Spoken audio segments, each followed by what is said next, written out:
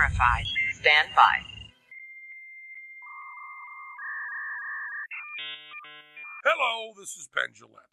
The possibility exists that if I were to actually listen to the Lackadaisical Librocubicularist podcast featuring host Jordan Maywood, I would potentially enjoy it.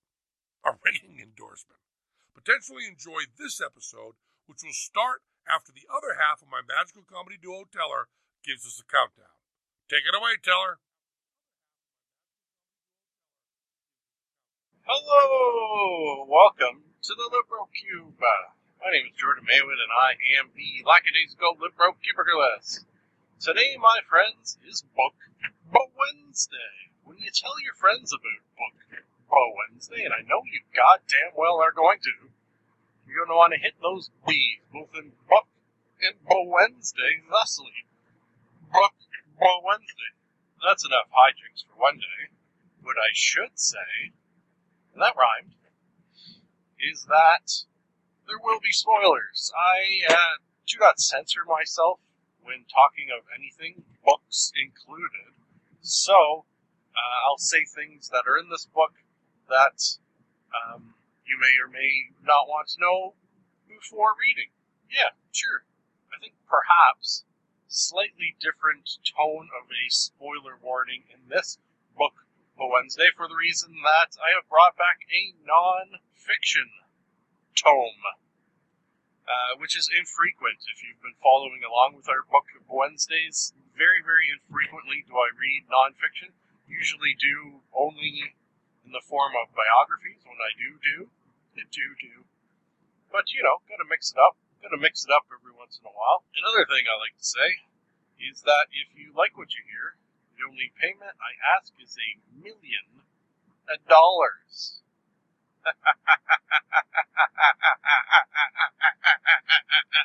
No, that is ridiculous. The only payment I ask is perhaps you pass the podcast on to a friend. Perhaps you rate, subscribe, and comment within iTunes, as that is what helps podcasts grow and flourish and evolve. Evolve even, yes, like evolution. That will, of course, take us into our last piece of podcast-related business before we hop into this episode, and that is today's sponsor, which is the Flying Spaghetti Monster Fine Italian Eatery.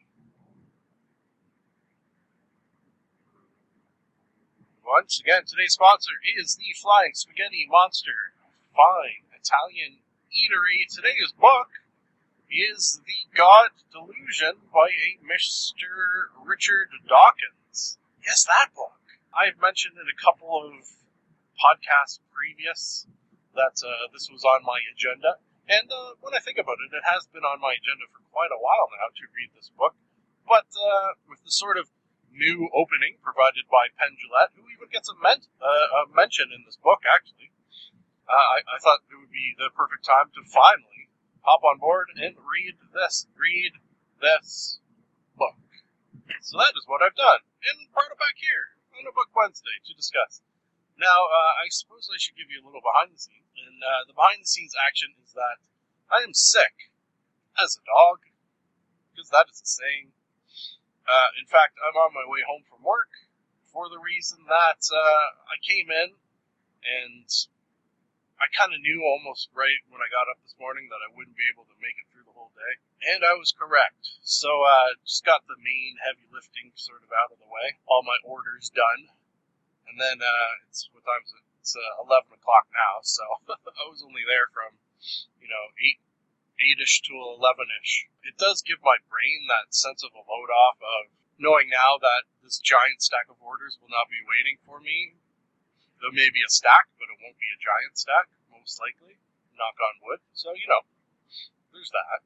Oh, the reason I'm saying this is that I think maybe I'll just record the show opening, which is what this has been for now, and then tomorrow hop into the actual discussion of this book, for the reason that I have a lot to talk about. You know what? I don't know if I should say this, but I may, even when I get home, record this episode while at home. No, I kind of don't feel like it. I'm sick and tired. Not of anything, just sick and tired. It's just there's so much to talk about. I don't know if I could fit it into one drive to work and one drive home. But that's why this recording of the opening will help that process a little bit. A little bit. How about I just get some of the preliminaries in now? So we'll consider this the start of the book talk a little bit. Things, for example, like the fact that this book is dedicated to Douglas Adams, which I love that fact. The fact that Richard Dawkins is a Douglas Adams fan, and that apparently, if they were not friends, they were on speaking terms with one another, and that's really a cool fact as well. Douglas Adams, if you are unfamiliar, one of my favorite authors in terms of has written one of my favorite books, and that is, of course, The Hitchhiker's Guide to the Galaxy. If you have not read that, please do so. It is just a triumph, a literary triumph. One of my favorite books, easy for me to put in my top 5 of best books, just period, ever.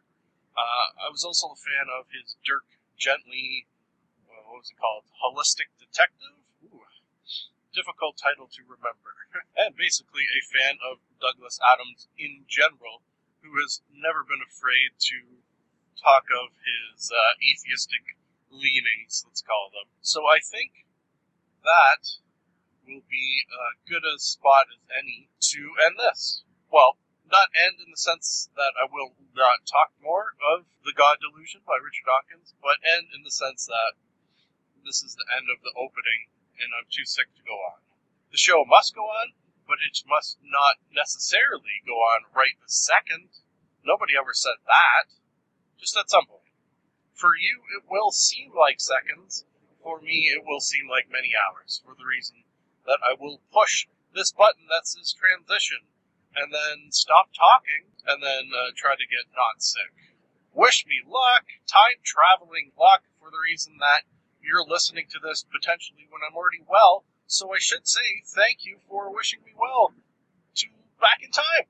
Yeah, wow. Back in a moment.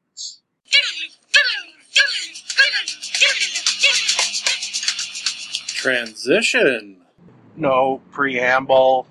So we've mentioned Douglas Adams, which means my next note. Oh, you know what? On the note of notes, normally for an episode, regardless of the daily theme, I will have one page front and back for my notes. For The God Delusion by Richard Dawkins, I have 2, so double the normal amount of notes. If that is any indication of the goodness of this book, I don't know. How would I give my rating? I think if you are a religious person, you should read this book, and for that reason I'll give it a 5 out of 5 for you.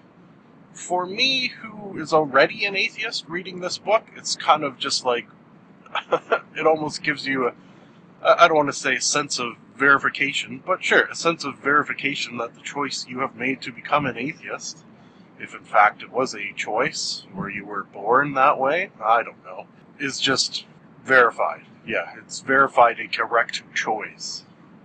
So maybe I'd give it less marks for that. How about that? Does that make any sense whatsoever? I don't know. But let's move back into this book. 10 chapters.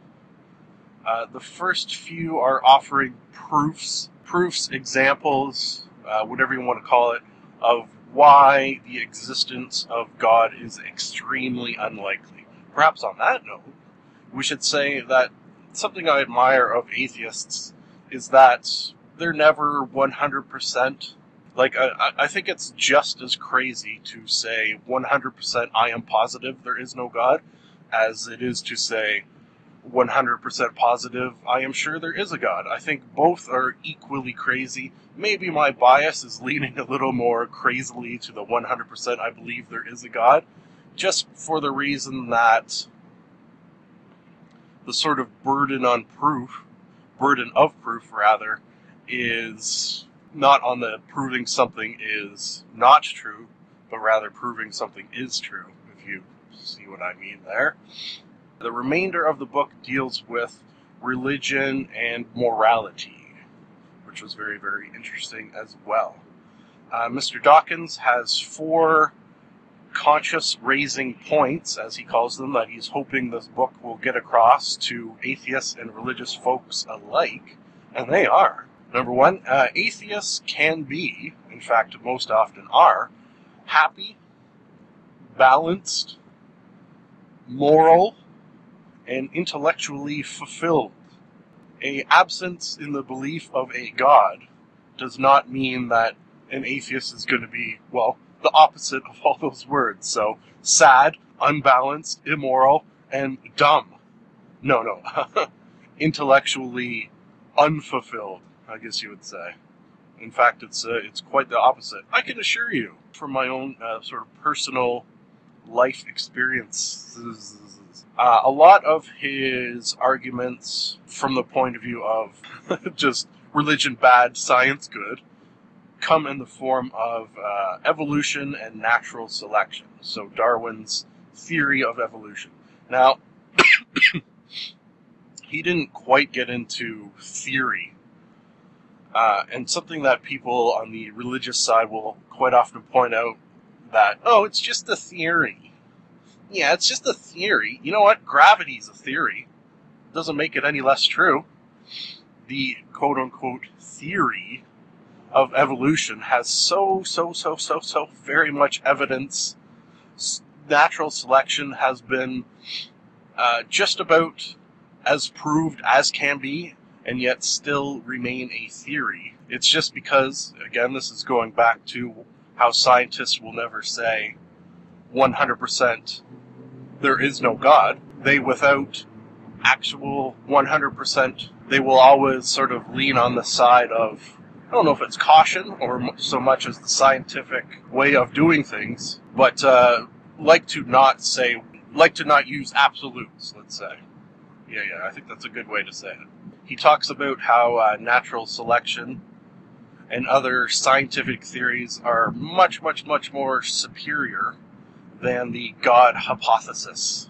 Because God, you could say, is a scientific hypothesis. The hypothesis being that the universe and everything in it was created by a supreme being, and that there exists out there this being which can or cannot be proven by science to exist. Interesting. Yet highly unlikely, as proofs, as natural selection has offered proofs that are so solidly based in science that any other thoughts as far as what else could have caused our evolution are just ridiculous. Other thoughts, such as, on the God side of things, intelligent design.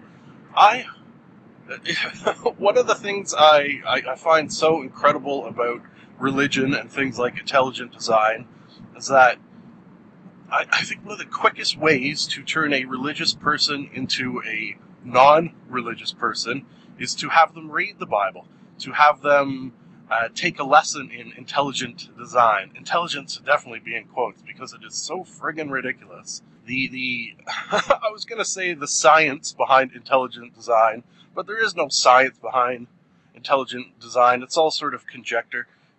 Some of the, again, we'll put in quotes, proofs that religious people offer that intelligent design is at all likely are just so ridiculous that anyone with even a halfway rational brain will find difficult to swallow. I don't see, and the fact that this intelligent design has been taught in schools, it sickens me. That really gets me going. All right, number 3. This is an interesting one that I've never put any thought into until I read this, but it makes sense.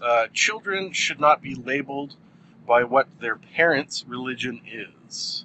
So you should never use a phrase like the Muslim baby or the Christian baby, things of that nature, because a baby or a child has not yet had enough knowledge, enough experiences in order to develop an opinion on what religion they should be, or as I'm much more hopeful, what religions they should not be, which is, well, all of them. Richard Dawkins takes this one very, very seriously and sort of likens it to child abuse even. So, yeah, he's very serious about that, number 3. One thing I like about his really sort of anti-stance on this is that this is something that will help future generations if we take the stance of letting children decide for themselves.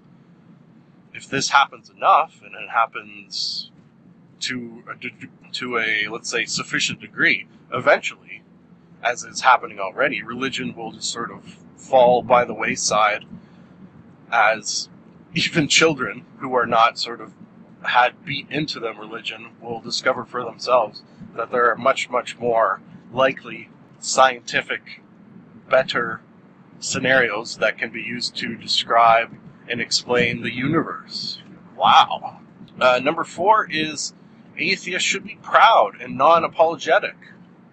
This one I like, and I kind of find it interesting that the older I get, the more I have been proud of my atheism, the more I have had difficulty not speaking out about it. So Mr. Dawkins is saying that I should not try to censor myself. I should be allowed to say what I think. As far as atheism, I shouldn't feel bad for saying that religion is dumb and that people who are religious are basically suspending the part of their brain that has logical thought. Just sort of on that note, I kind of think it's interesting that the more information I have poured into my brain over my almost 33 years on this globe, the more atheistic I have become. So that, I think, is kind of an interesting thought, that more information equals more atheism. Yeah, sort of a 1-to-1 ratio that may or may not be a reliable indicator. He says that atheists, their brains, because of their atheism, are evidencing a healthy and independent mind. So, I don't know, thank you. Okay, so that was the 4 reasons. Flying through my notes at a much better pace than I thought I would be. Trying to, though, so perhaps that's why. So now my notes just kind of go point form. A lot of the chapter or sub-chapter titles were examples of the arguments that religious people have for the existence of God. I think one he spent a lot of time on was the argument from design, as it is called. Quite often religious people will point out that if you look around you just in nature, things that exist will point to the fact that there has been someone, a being, if you will, who has designed them. Now, this thought comes from the fact that these people do not know evolution, or do not know of evolution's ability to explain this seemingly designed things of, say, what is quite often used as an example is an eye, the eyeball. That such an incredible organ could not evolve over the years, but rather had to be designed by a being, which is quite clearly, if you know how evolution works, just about anything. In fact, there are quite a number of things within nature that seem designed. Something Richard Dawkins never got into is the other side of the coin. If there is an omnipotent being designing everything in nature, why does quite often things in nature have poor designs? I think my favorite example is within humans. We use the same hole to both eat, drink, and breathe, which is not a smart design for the reason that hundreds of thousands, tens of thousands, I'm not sure the exact number, but a shit ton of people over the course of the year will choke to death for the reason that our tubes are the same. Poorly designed, yes. Or an example that Neil deGrasse Tyson likes to use is that our sexual parts are right next to our poop holes, which does not seem like a good design either. I forget how he phrases it. Something like a fairground right next to a sanitation building. Something along those lines. Another thing that religious people use, I think it's along the same lines, may have even been in the same chapter, was that they point out that things in nature could not have happened by chance. And that also stems from not understanding evolution and natural selection. Natural selection is not chance, but is rather sort of seemingly unlikely things happening, added to millions of years, means that the longer you are measuring the likelihood of these seemingly unlikely things happening, the more likely they are to happen, which is, I guess, one of the reasons why evolution and natural selection take so long. So let me see if I can boil this down numbers-wise, and I'm not very good with numbers, but I think I can do it here. Say the odds of something happening are 1 in a million. Now, say that the odds of something happening are 1 in a million each day, and say that it's been a million years. So each day, the odds of this 1 in a million thing happening go up. And I think perhaps even go up exponentially as well. So that takes out the chance, the seeming chance, of natural selection. Richard Dawkins, uses Occam's razor, which I've always been a big fan of. My logical brain appreciates that. And that is that the simplest explanation is usually the truth. And a omnipotent, omnipresent being is a incredibly complex explanation to evolution, to the beginning of the universe, to anything. To use that as an explanation for anything is incredibly complex. I'm not sure if I read it in this book or somewhere else. I think it might have been in this book, and it has to do with that thought of God being omniscient and omnipresent and omnipotent. So he knows everything, he can do anything, he is everywhere, that sort of idea. So then you pose this hypothetical question. If God, in his omniscience, sees himself do something in the future, when he reaches that point in the future, can he do something else? Let me let that sink in for a second. If he cannot do something else, he's no longer omnipotent. If he can do something else, it means his omniscience is faulty, and therefore he's not omnipotent. Haha! How about that? Okay, so I think since I'm fairly close to work, I can wrap it up now. The other reason that might be a good idea is because I finished the entire first page, front and back, of my notes. So that would indicate to me that the likelihood of me finishing the entire front page of my second page of notes and back, on my drive home is a likely scenario, as long as I speed through it as well as I did there. Congratulations, me. Pat on back. How about, just because I got a few seconds to kill, get a little audience participation. And if anything can get audience participation, I think it is talking religion. It's one of those things that you're kind of not supposed to talk about, and I think that's a shame. I think perhaps one of the reasons you're not supposed to talk about it is because religion is on sort of shaky ground. Religion has had to constantly change to sort of match the morals of the time, which I think we'll get into this afternoon, as well as the science of the time, whereas science has never once had to change because of something that religion has said. Chris Hardwick does a good joke about that, which I do not recall it is. Anyways, audience participation. What do you think of all this religion talk? Where do you come down on? If you are listening to this and are religious, do you want to murder me now?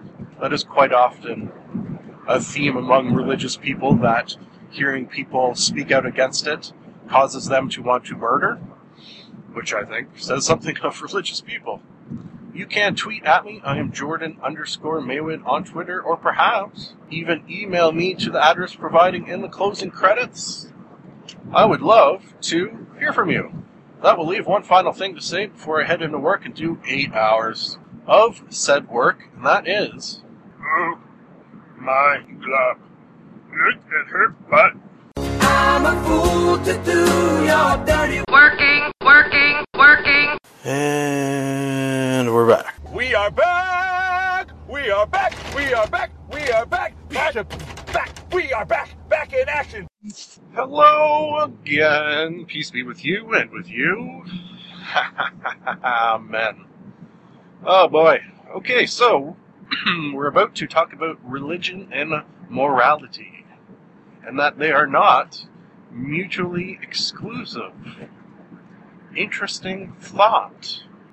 Something that sort of an argument against this right off the bat I always have is that religious people will often have the belief that if you are not religious, you are therefore immoral.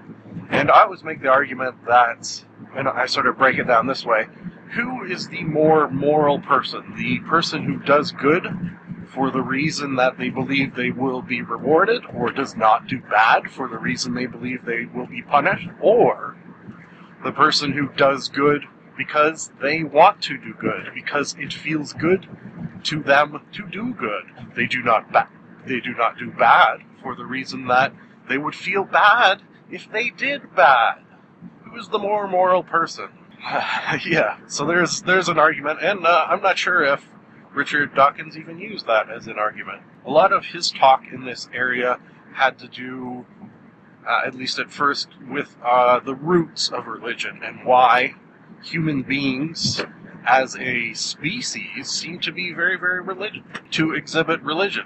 And that's always kind of a cool thing I have found, or not that I have found, but has been found for me and then explained to me. Yeah, that's much, much more accurate.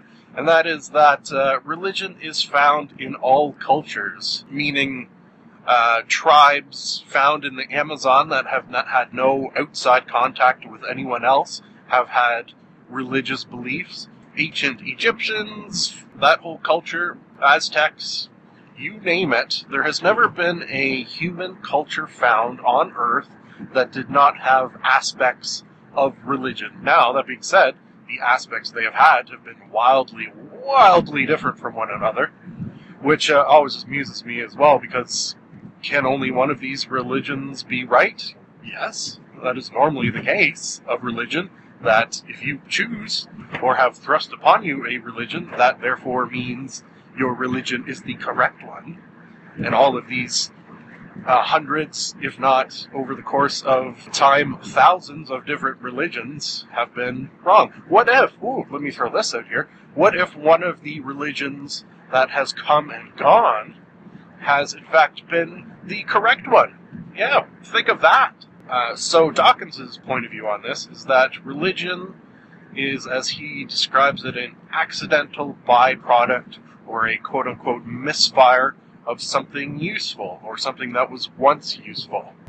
This part got very, very technical from cultural, sociological point of view, and my hope always, with any Book Wednesday, is that you read along and read the book with me. This one definitely in particular. So I think perhaps the fact that he explained it so much better than I would be able to here, the fact that I want you to go over there and read it for yourself, maybe I'll just leave that as a little tease. How about?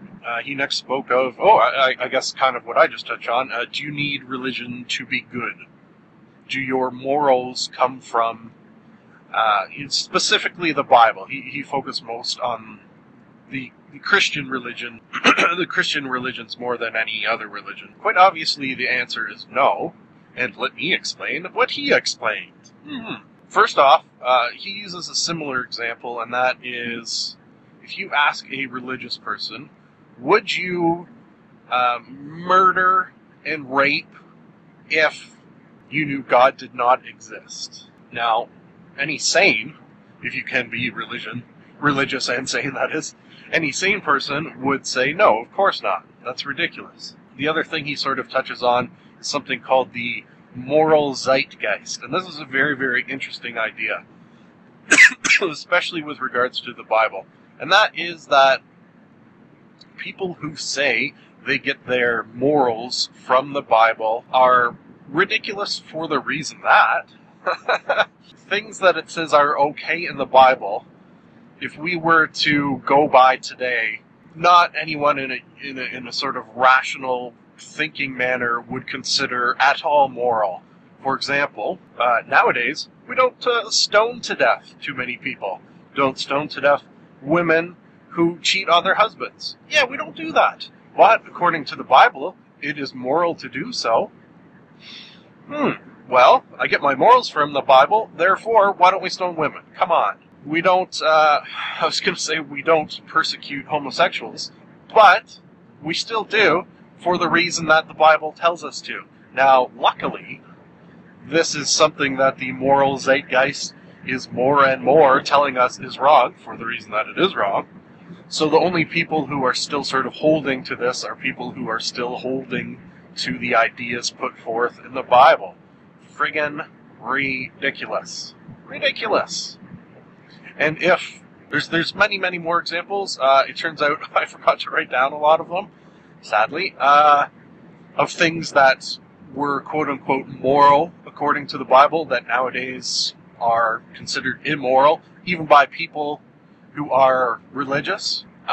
Where was I going with that? So the fact, I think I know where it's going. The fact that we as humans, and specifically religious humans, have decided that ideas within the Bible are no longer moral means that it's just a matter of time before ideas that non-religious people are considering moral or immoral will eventually sort of turn the religious folk to our human species way of thinking. So eventually it will happen that homosexual folk are not treated as poorly as they sometimes are now. It's obviously getting better. It's one of those things that I think in a lot of ways you can look at it similar to slavery. People who had slaves thought nothing of it, did not think at the time that it was all immoral.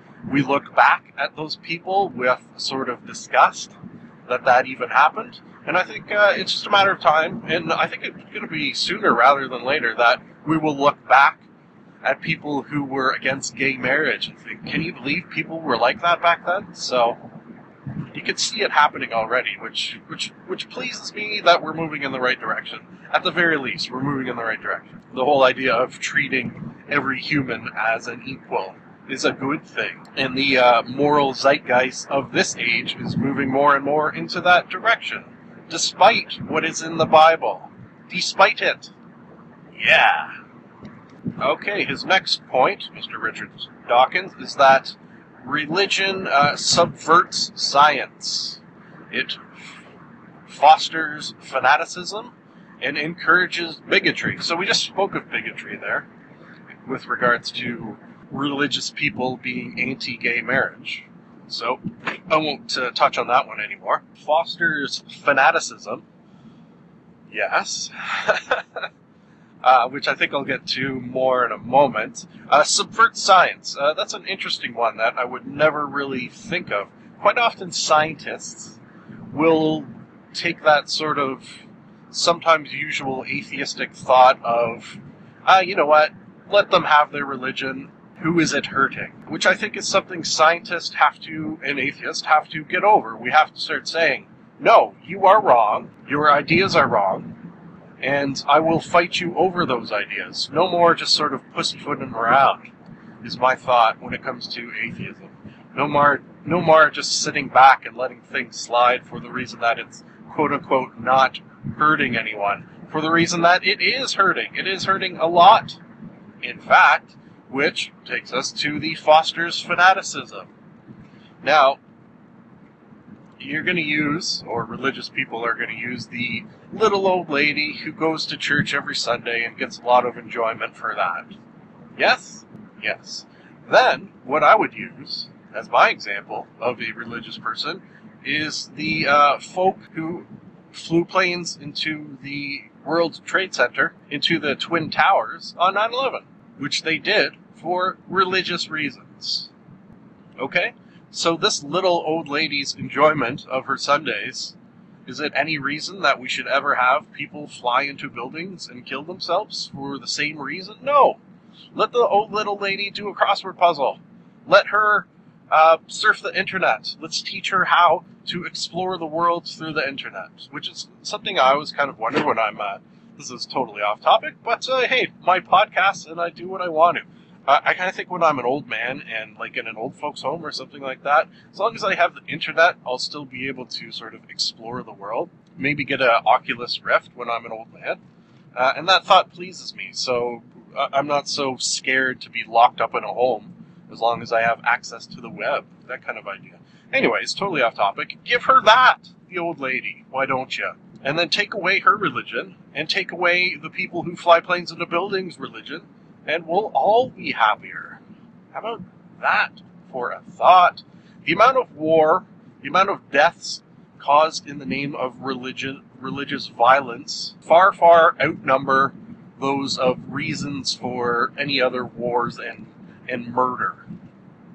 How about that for a statistic that I cannot back up because I didn't write down any numbers? Huh? Anyways, the basic gist is that more war, let's just say human beings murdering other human beings on large scales has been done in the name of religion than for any other reason. The other reasons, I guess, are going to be land, fight over oil. Like in the Middle East, that's quite often what people point these wars because of oil. Sure, that to me just sort of boils down to money. So for me, two reasons just about only that any wars ever happen are for money and for religion, and the religion happens more often than the war. How about that for just a very, very simple breakdown? Break it down. Break down religion and stop doing it, please. Whew. Okay, folks, that was the last of my notes. What did you friggin' think of that episode? If you have followed along to very many of my podcast episodes, they're quite often pretty lighthearted, pretty joking around. Occasionally, probably, I don't know, I'm just going to guess at an average of maybe 1 in 10 episodes, I will have some sort of anti-religious rant, be it 60 seconds, be it 5 minutes. It doesn't happen every time by any means, just because the subjects I cover are not always covering religion. So, there's that. This episode was definitely my longest and most vocal of religious rants, and I hope you enjoyed it. My greatest hope is that you read books like this. There's a movie out there that I spoke of on a Movie Monday. I forget what it was called. It had the word zeitgeist in it, which was it the religious zeitgeist? It's available on YouTube. You know what I'll try to do? I will try to find out what it is called and post a link to both my talk of it as well as perhaps the movie itself right here.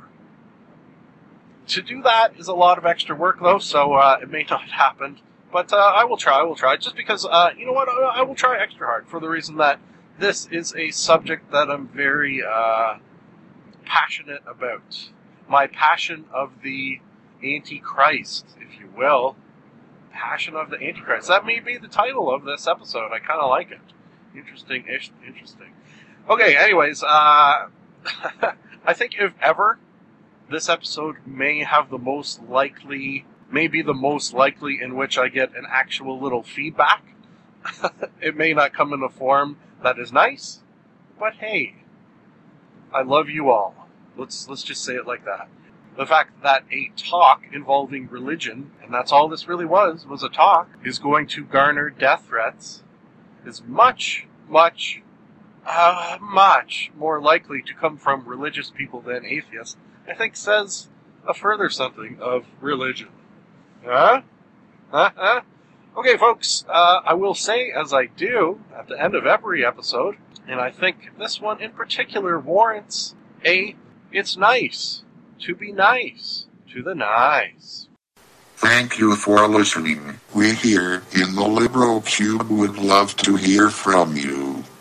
If for any reason you would like to contact us, you can do so via the email address maywood.jordan@gmail.com.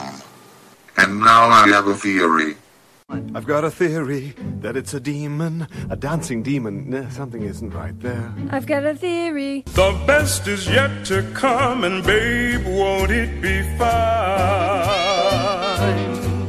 You think you've seen the sun, but you ain't seen it shine. Wait till the warm-up's underway. Wait till our lips have met. Wait till you see that sunshine day. You ain't seen nothing yet. The best is yet to come, and babe, won't it be fine? The best is yet to come, come the day you're mine. Live long and prosper.